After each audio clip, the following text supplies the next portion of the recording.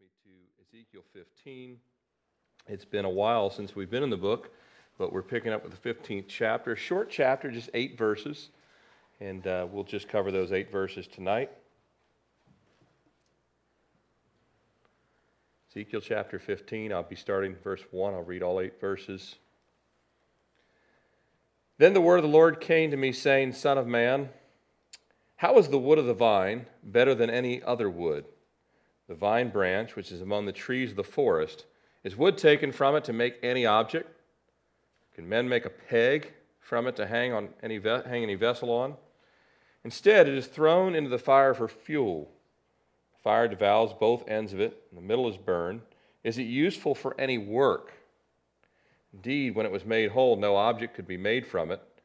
How much less will it be useful for any work when the fire has devoured it and it is burned? Therefore, thus says the Lord God, like the wood of the vine among the trees of the forest, which I have given to the fire for fuel, so I will give up the inhabitants of Jerusalem. And I will set my face against them. They will go out from one fire, but another fire shall devour them. Then you will know that I am the Lord when I set my face against them. Thus I will make the land desolate, because they have persisted in unfaithfulness. Thus says the Lord God. Father, we ask for your word to minister tonight to each and every person as you designed, and the Holy Spirit as you direct. And we pray, Lord, for your just presence here tonight, that you would be the one to disciple us. We want to be more like Jesus. In your name we pray. Amen. On a blustery day, this story was originally told by Pastor Chuck Swindoll. But he said, on a blustery day, a fellow was working on his roof, which had a sharp peak. So he decided to be safe, he should somehow secure himself to something on the earth.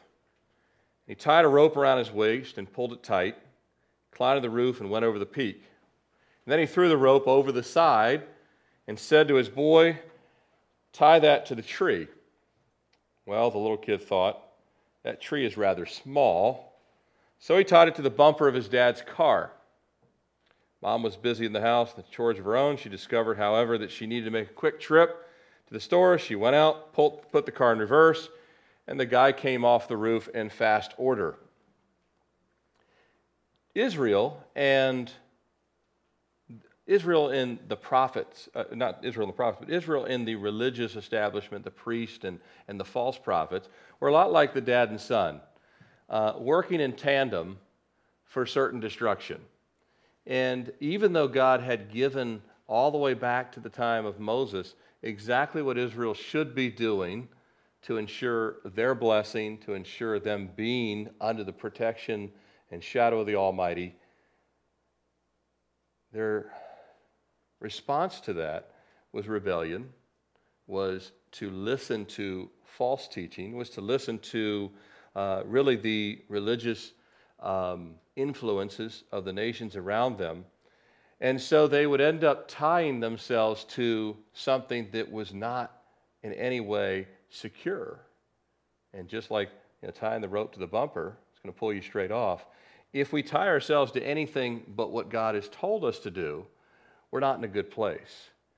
And Israel had been many times over warned for a long time to turn and to listen to what God had said. And God is a compassionate God. Wouldn't you agree? He's gracious and compassionate, full of mercy. He's not desiring to rip Israel off the roof, and is in the metaphor that is in the text itself, to take a bunch of vines and throw them into the fire.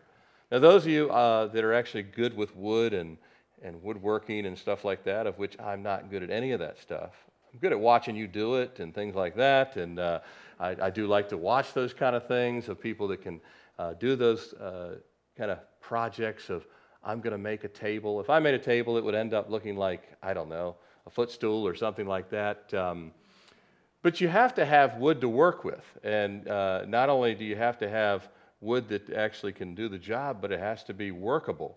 And so the Lord speaks to Ezekiel and says, I want you to think about what good, as far as making something, a wheelbarrow, something to hang something on, a cart that oxen can pull, anything. What can you make out of a bunch of vines that are hung up on the tree?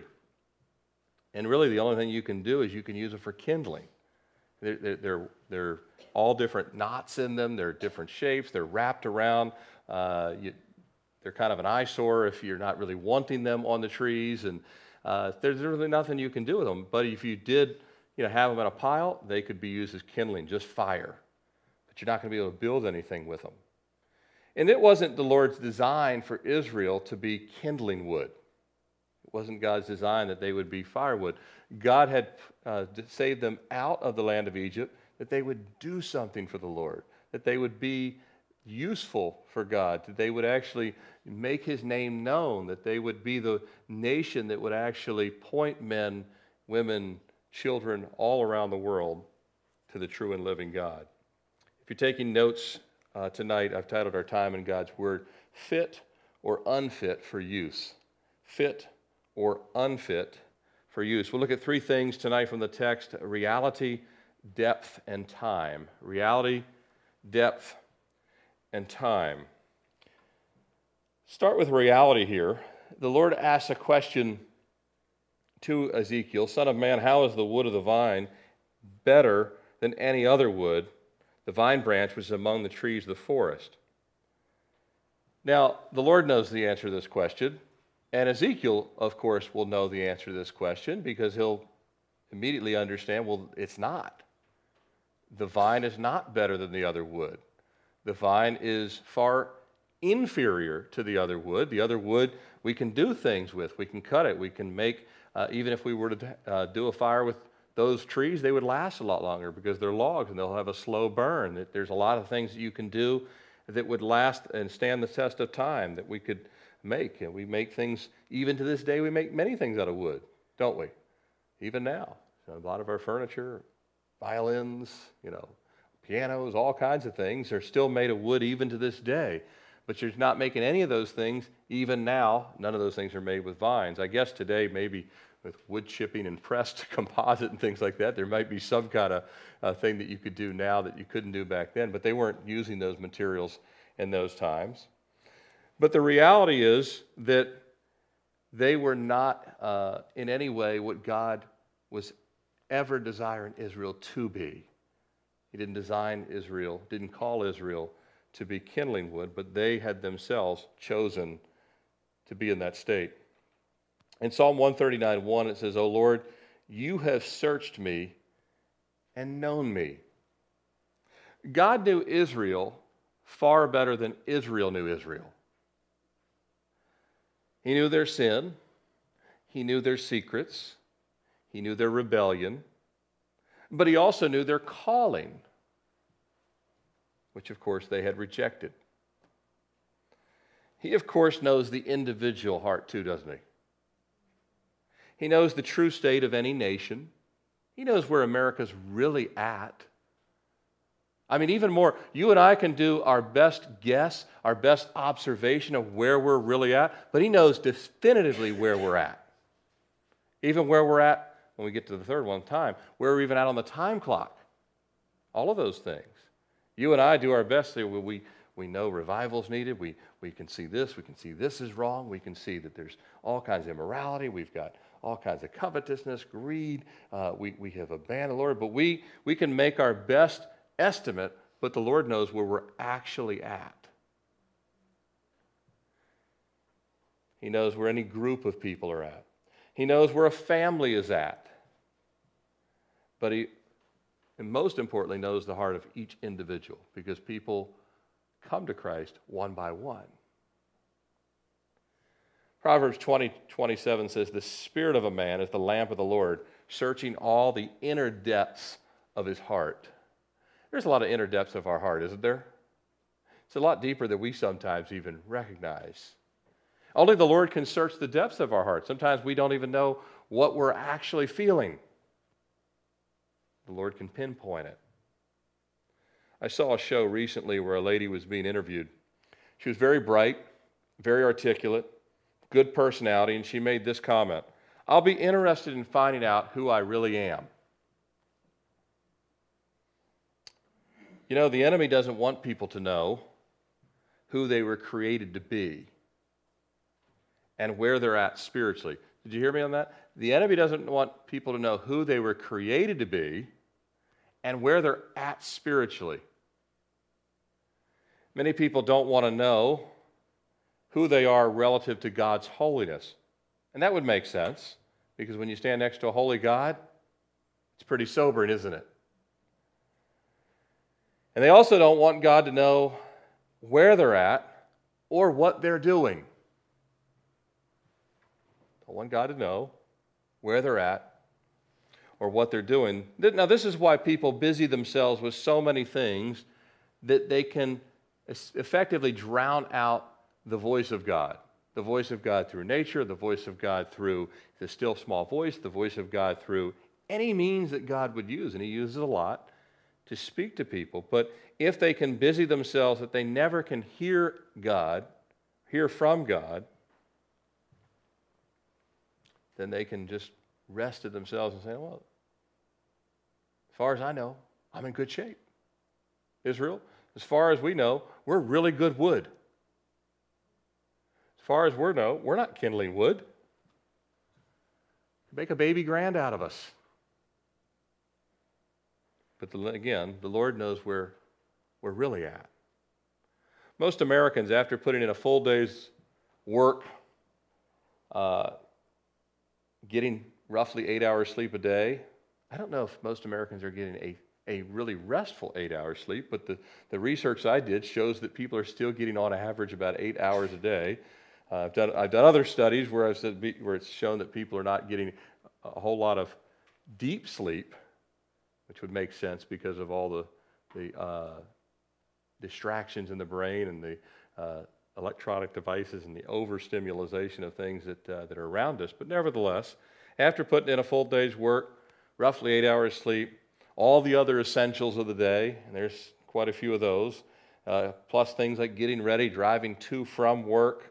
According to a July 8th, 2014 USA Today article, these same Americans still manage to get in 4.02 hours every day of leisure activity on average. And this would include TV, relaxing, socializing,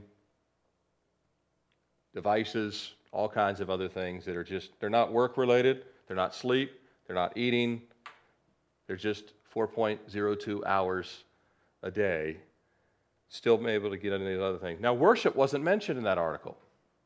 Surprising, huh? Worship was not in the article.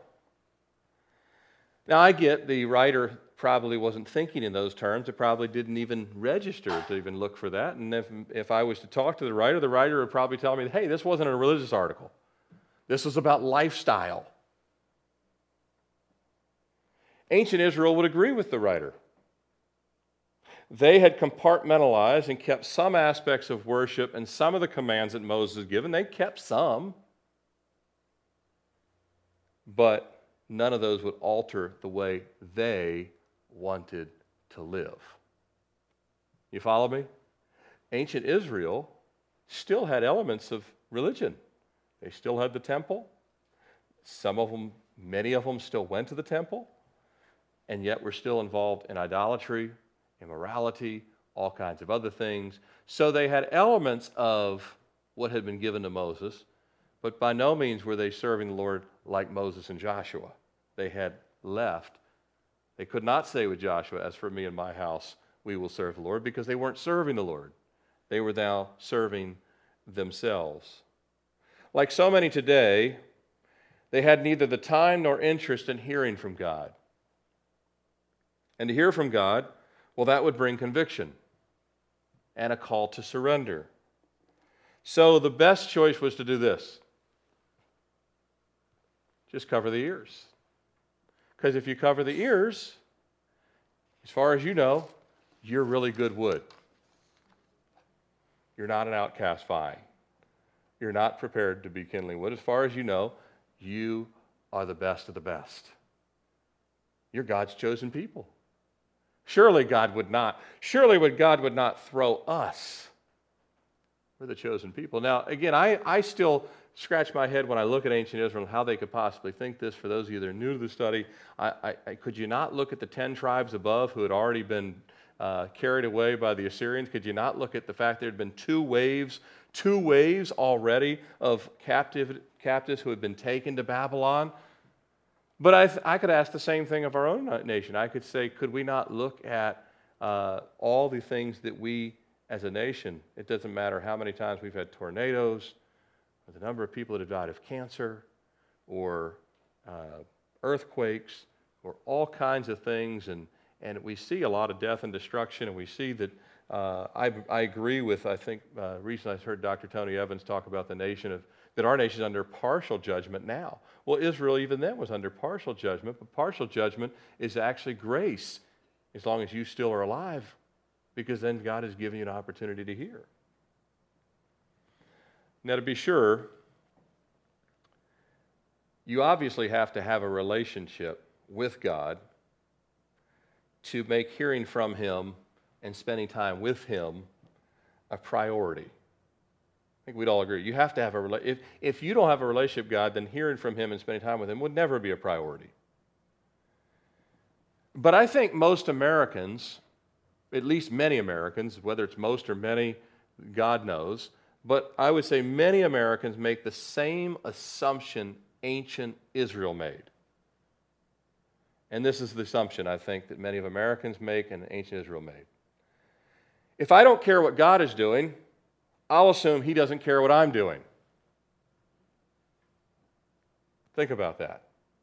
If I don't care what God is doing, I'll assume He doesn't care what I'm doing. And I believe many in ancient Israel thought that, and I believe many in America think it today.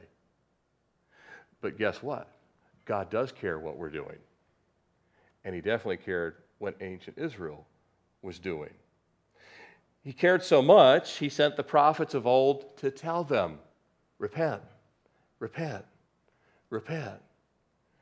He ultimately sent His only begotten Son, who Jesus said, you would kill me just as you killed the prophets of old. That's exactly what happened. He cared so much about what they were doing, the state they were actually in, not the state they might have perceived themselves to be in, but the state they were actually in. He sent His only begotten Son. See, God comes calling to where we're at, even if we're not looking for Him, even if we're hiding from Him. Remember the Lord calling to Adam in the garden? Genesis chapter 3, verse 9. Where are you? Where are you? Now, of course, God knew where Adam was, didn't He? He knew where Adam was at. Did Adam know where Adam was at? I mean, did he know in the depths how far down he really was? God had sent the prophets to ask Israel the same question. That same question. Israel, where are you at? But not only did God ask Israel where they're at, He gave them the answer. Didn't you remember back in school or college, open book test? Which weren't always easy if the book was like this thick, because you had X amount of time to find said answer. So if you didn't know where the book was, that didn't necessarily help you a whole lot. But generally speaking, open book I preferred over not open book. You still get those at VCU? Every now and then, right? But the Lord gave them better than an open book. It was not only open quiz, but here's all the answers. Israel, where are you at? Well, as far as I know, we're in great shape. No, you're not. The prophets would say. Jeremiah would be promptly shown to the dungeon. We didn't ask you to give us correct answers. We asked you to give the answers we wanted. Only the Lord knows. He's the only one that knows where we're really at. He's the only one that can send His prophets to tell us the facts in love, the truth, what we need to hear. But what about us? What about us personally? Do we answer when the Lord calls us? Do we really want Him to show us what's in our hearts? Do we want Him to show us? Or we rather, I don't want to know all that. Do we really want God's reality check? You know, they talk about reality check. God can give us the most accurate reality check for where we're at. Psalm 139:23, search me, O God, and know my heart. Of course he does, but there the psalmist, I already read from Psalm 139. In this verse, the psalmist is asking God to search the heart. I don't know about you, but I do. Lord, I want to know that my motives are right. I want to know that I really love you with a pure love. And I know that at times, Lord, I want to make sure that what's not right is made right. He's the only one that knows where we're really at. But how does he reveal it to us? In Israel's case, he sent Ezekiel. But he'd already sent, they had the Word of God. If they were willing to go back and read Deuteronomy, go back and read the book of Joshua, they would have had their answers even without Ezekiel, even without Jeremiah. But how does he reveal it to us? Well, I'll give you some areas where I know that I've received God's voice, and I would assume all of you have as well. Number one is his word. Personally, reading the word. It's good to have a pen and a highlighter with you. Write things down. I was in my old Bible just this morning, and I opened it, and I was looking at things I wrote back in the year 2000. I was looking at, matter of fact, one passage, I was looking at 1997, I was in Proverbs, and I wrote something about if we follow Christ, our children will follow. I didn't have children. Well, I didn't have the children. My wife did, but you know what I mean. We didn't have children till 2000. And I wrote in 97 in my Bible, if we follow the Lord, our children will follow. See, the Lord, he goes before us. But he's also going to tell us in our heart, through his word, through enduring prayer. If we don't have a prayer life, we're not going to be hearing where we're really at, what God's really trying to show us. Through other believers, iron sharpens iron, being around other Christians. And more mature believers is a good thing. We not just surround ourselves with people that are kind of you want to surround yourself with people that really take you to a higher level in your walk with the Lord.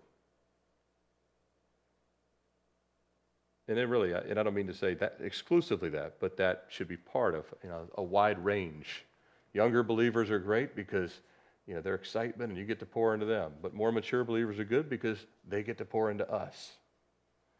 Sometimes through a teaching or a message, not just one in person like this, but Bible study like tomorrow night, or one of the ladies' studies, or sometimes it's on the radio. I've had many times God speak to me through a radio teaching broadcast, and online if you're downloading something. Sometimes through a song.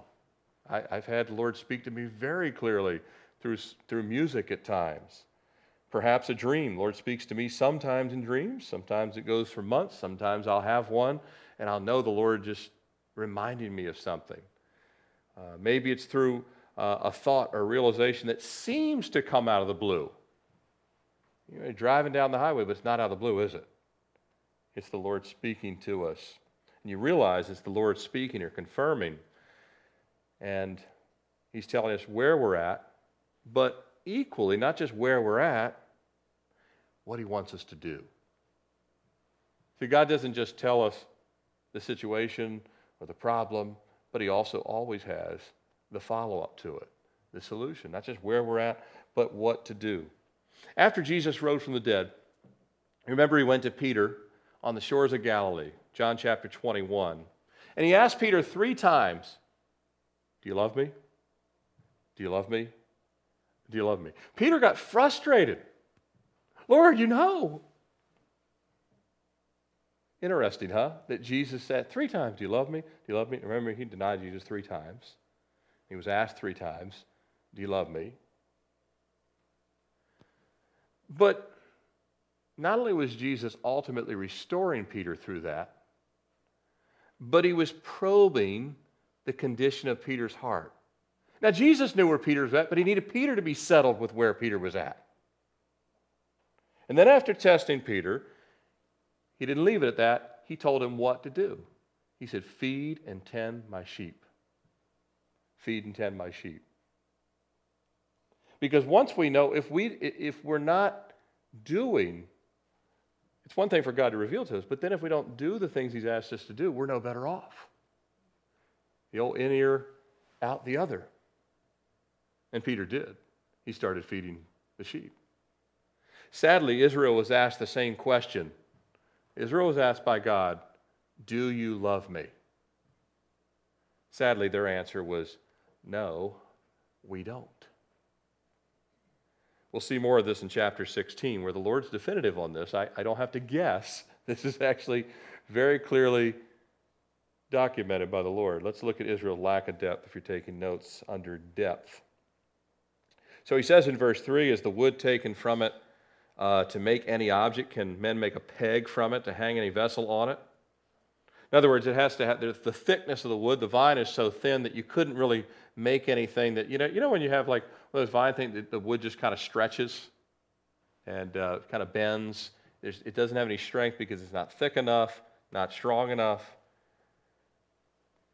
Turn with me to 2 Timothy chapter 2 for just a second. 2 Timothy chapter 2. That's in the New Testament. That was a joke. I guess everybody here knows that.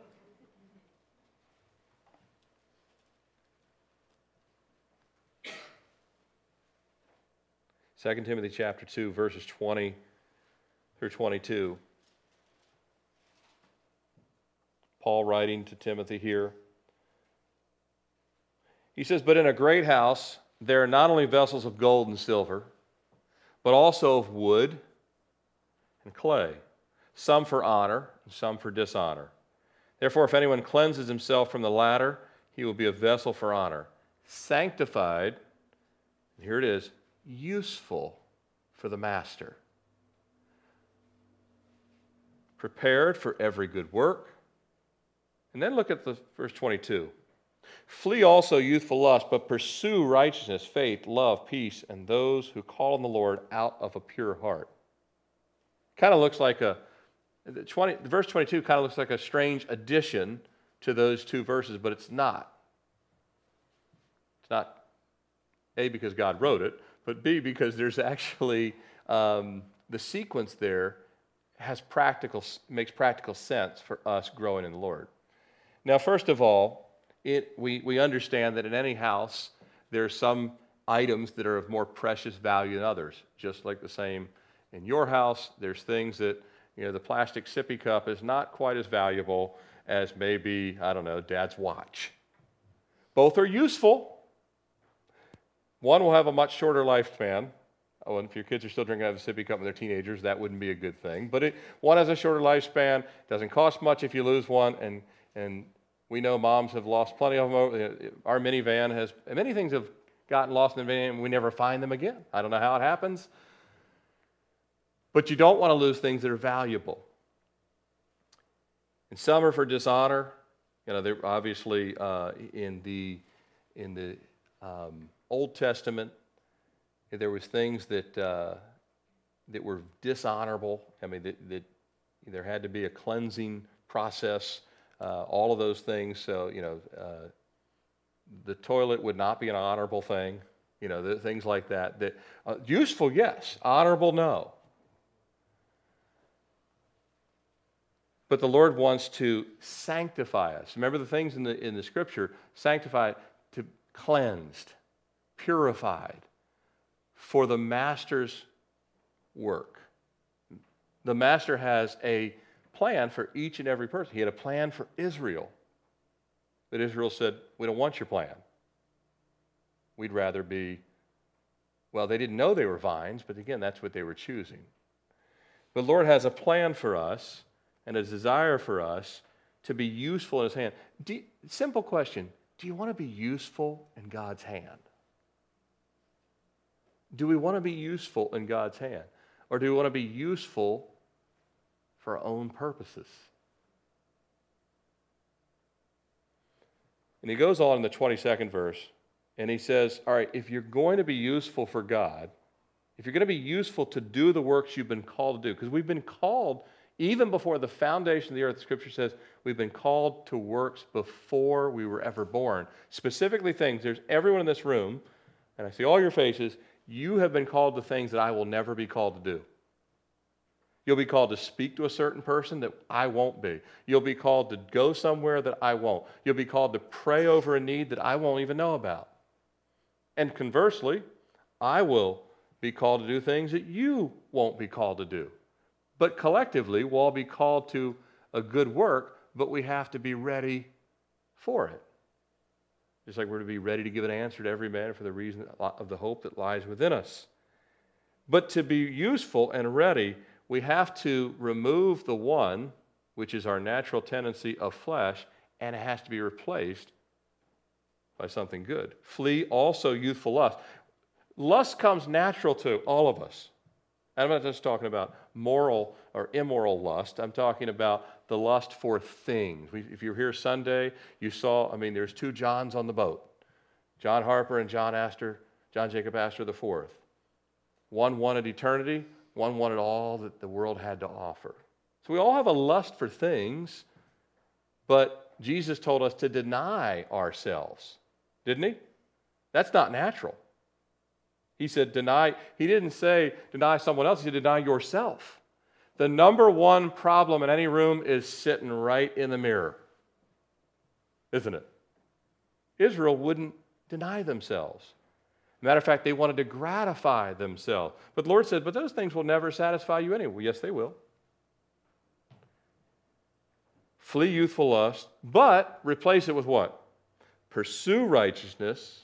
And you can just put pursue in each of these. Pursue righteousness, pursue faith, pursue love, pursue peace. I don't know if you see that in the text, but pursue takes some action. You ever had to chase something down? It doesn't come easy, does it? Pursuing these things. To get here tonight, I'm sure that there was plenty of obstacles. Plenty of things you could have done, places you could have been. And, the enemy will hinder us in every step of our life from pursuing these things. Pursuing righteousness, pursuing faith, pursuing love. And the children of Israel, they were to pursue the things that God had given to Abraham, God had given to Moses, God had given to Jacob. They stopped doing it. Israel was a chosen vessel. They had been promised, it was a conditional promise, they had been promised peace, prosperity, and the presence and protection of God. Who doesn't want peace, prosperity, and the presence and protection of God? I think we all want that. Israel even wanted it, but on their own terms. And they would have these things if they followed the Lord, and they rejected the gods and the ways of the pagan nations that they were to replace in the land of Canaan. Spiritually speaking, as a nation, they could have been fashioned, and at times they were, under David, even for a time under Saul, certainly for a period of time under Solomon as well, when the temple was built. But spiritually speaking, they could have been fashioned into tools to build and grow, tools for harvest, tools for planting, tools to save lives. But they were actually choosing to be useless and they were inviting death and destruction. Instead of pursuing righteousness, they were inviting death and destruction. Isn't it amazing how people choose a worthless life, a fleeting life, and they reject the eternal things, and instead they cling to temporal things? And we all have a tendency to do this sometimes. We pick them back up.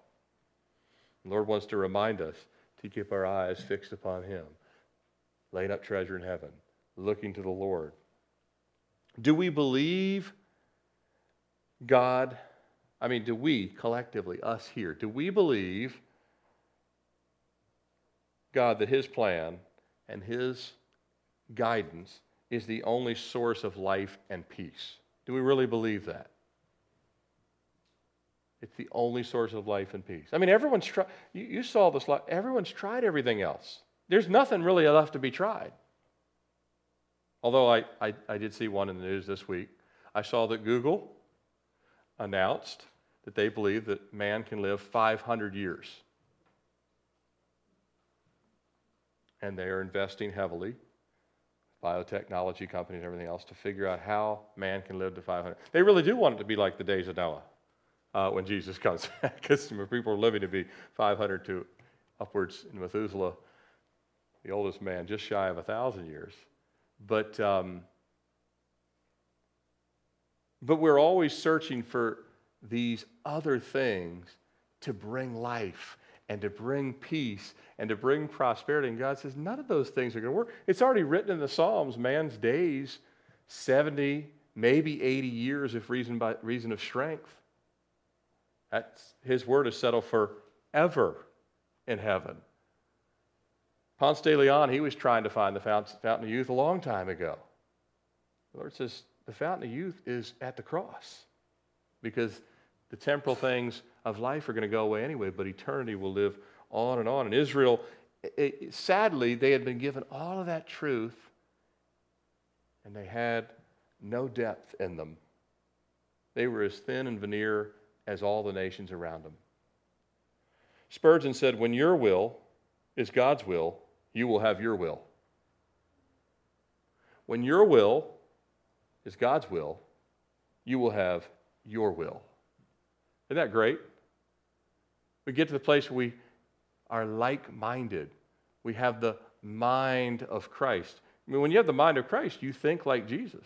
And the things that he thinks are important, you think are important. And then you become like-minded with your Father. Anyone who says, oh, me and my dad are just alike.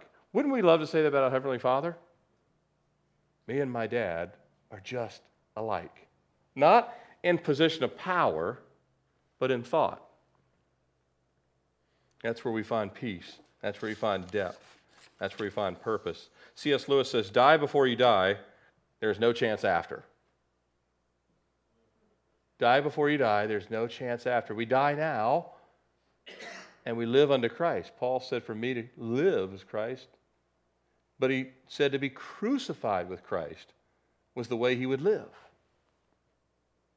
Jesus said it this way in John 12:24, most surely I say to you, unless a grain of wheat falls into the ground and dies, it remains alone. But if it dies, it produces much grain.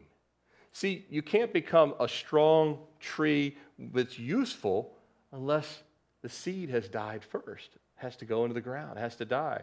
Israel was not willing to die to themselves. They refused to let go of what they wanted. Israel, instead of being the rooted cedar or flourishing palm found in Psalm 92:12, they were instead this thin, tangled, worthless vine. They had no roots.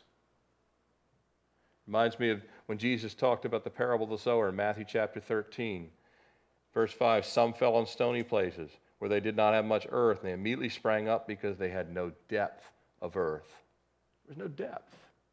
Israel was choosing, instead of the depth and the roots that God would give, they were choosing all the same failed. I mean, over and over again. They were living in land because of enemies that had been defeated who did the same things they were now doing. I mean, the nations before them had participated in child sacrifice. The nation had participated in all. When we get into the 16th chapter, you'll see some of the sins they'd gotten into.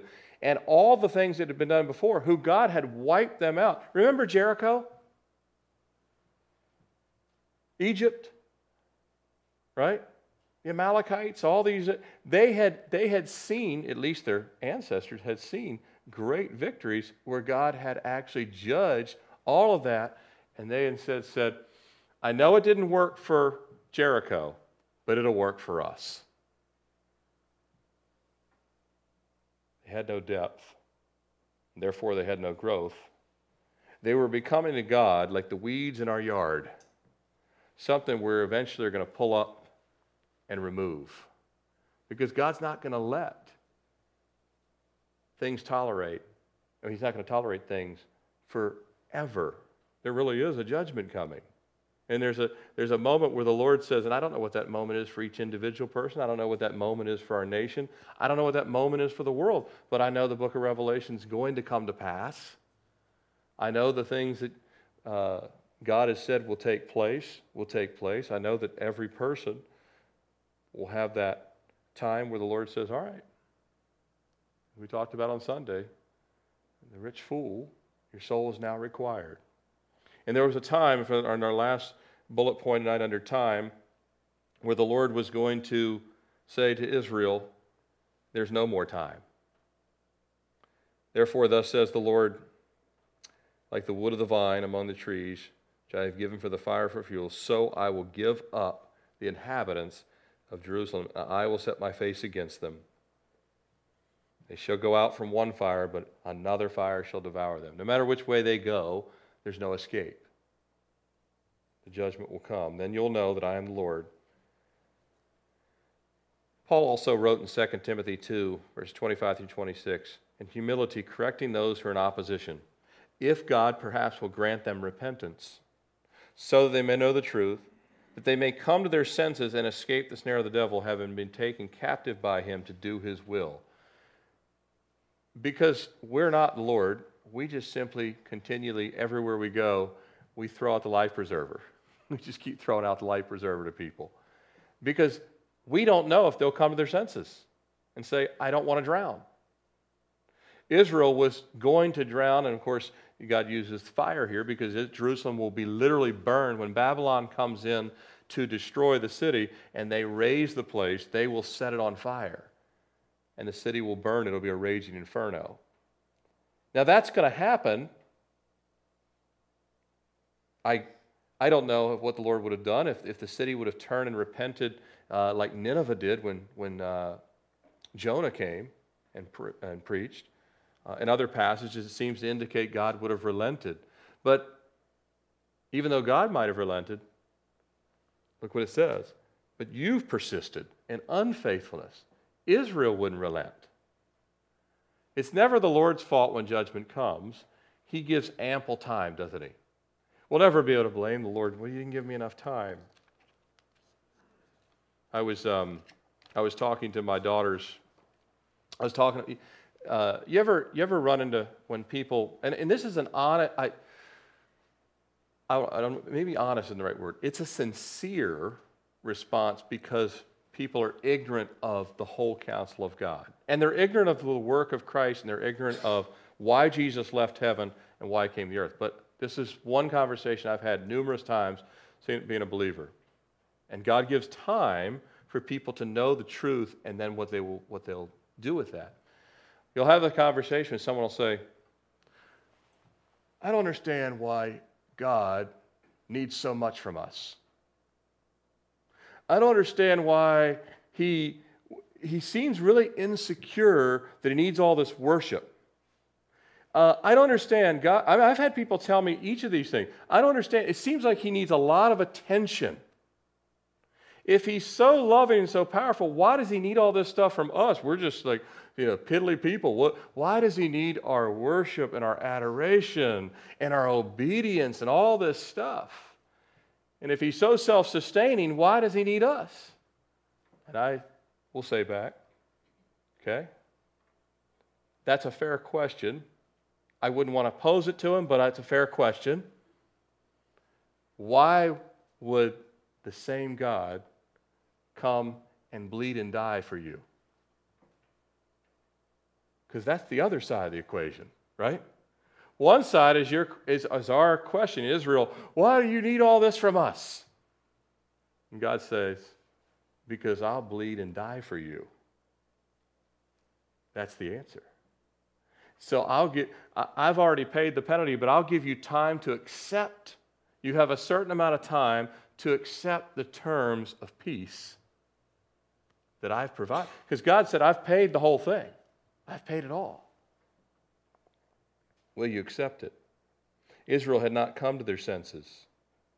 As it says in verse 8, they persisted in unfaithfulness. They refused. They didn't. I don't agree with God's logic. I don't agree with what he said. I think our viewpoint is correct. Jesus, remember when he wept over Jerusalem. It said he wept and said, Jerusalem, how I long to gather you. But what? You were not willing. You weren't willing. Even though my Father gave you time and seasons and prophets, and now he sent me. I am truly Emmanuel, God among you, and you still are unwilling. You've seen me heal people. You've seen me do all these things, but still unwilling. And so the time was getting short where Jesus said, you will see this temple destroyed completely. And of course, in AD 70, it would take place. In Revelation chapter 20, where in verses 21 through 23, it says, and I gave her time to repent of her sexual immorality, her being a woman that was in one of the churches there, and she did not repent. Indeed, I will cast her into a sick bed, and those who commit adultery with her into great tribulation. Unless they repent of their deeds, I will kill her children with death, and all the churches shall know that I am he who searches the minds and hearts. Remember, who's the one that knows where we're really at? Jesus says, I am the one that searches the minds and hearts, and I will give each one of you according to your works. He knows where Israel's at. He knows where we're at. He knows what the depth of our spiritual walk is, but he also has given us time. He says, I gave her time to repent, but she did not repent. I read the testimony recently. This was really cool, though. Of a woman who had been involved in the pornography industry for, I think, going back to her teenage years. And her grandfather had invited her to church. She went and got really convicted there. And then she was on a flight to Las Vegas, and she decided to bring a Bible, and she opened up the Bible and read those verses right there. And she said, it was like God said, that is to me. And it got her so convicted. She ended up getting saved. She gave her life to Christ. She's today married, has children, has given up. Obviously, all that stuff's in the past. But when God spoke to her, those verses, don't ever let anyone tell you that those kind of harsh words from God are mean. No, they actually are life-giving.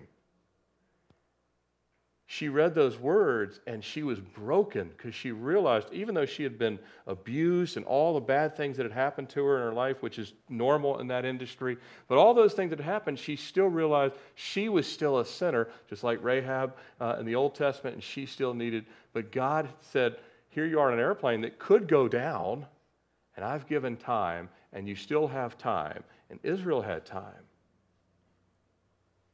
That's why the scriptures say in Hebrews 3:7, therefore, as the Holy Spirit says, today, if you will hear his voice. See, the time is always now. However much time has been given is up to the Lord, but the time to receive and the time to actually follow is always now. All of us, isn't it? All of us. Even still, even after we're saved, God always gives us ample time to come to our senses too.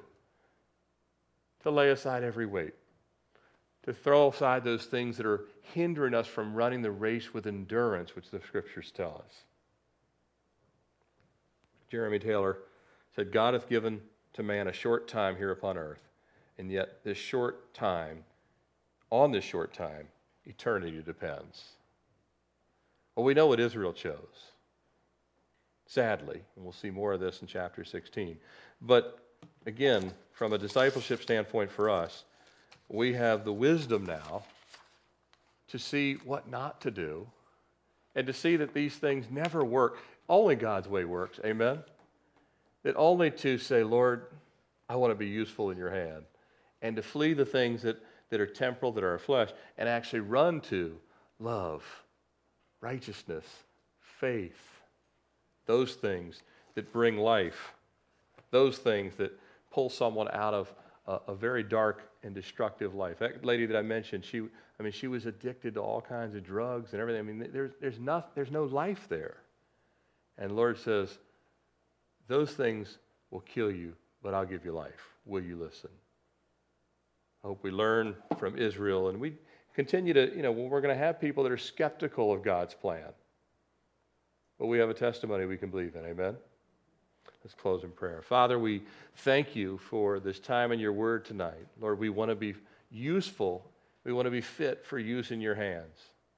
And Lord, we thank you that you saved us not because of anything we did, quite the opposite, Lord. You came when we were dead in trespasses and sin. And Lord, as we'll see with Israel even in the coming weeks, you did the same. When Israel was lifeless, Lord, you came and rescued. And Lord, you've done the same with us. And Lord, even tonight, we just ask that you would forgive us of, Lord, if in our own walk we've taken our eyes off of what's most important. And Lord, you would just continue to help us to pursue those things that, Lord, help us to have deeper roots, more maturity, more of love, more of your mind. We want to have the mind of Christ. We thank you for this time, Lord. May the word that we've heard, may it not just be words that we heard, but may you settle it deep within our hearts. We meditate on it. And it's in Jesus' name we pray. Amen.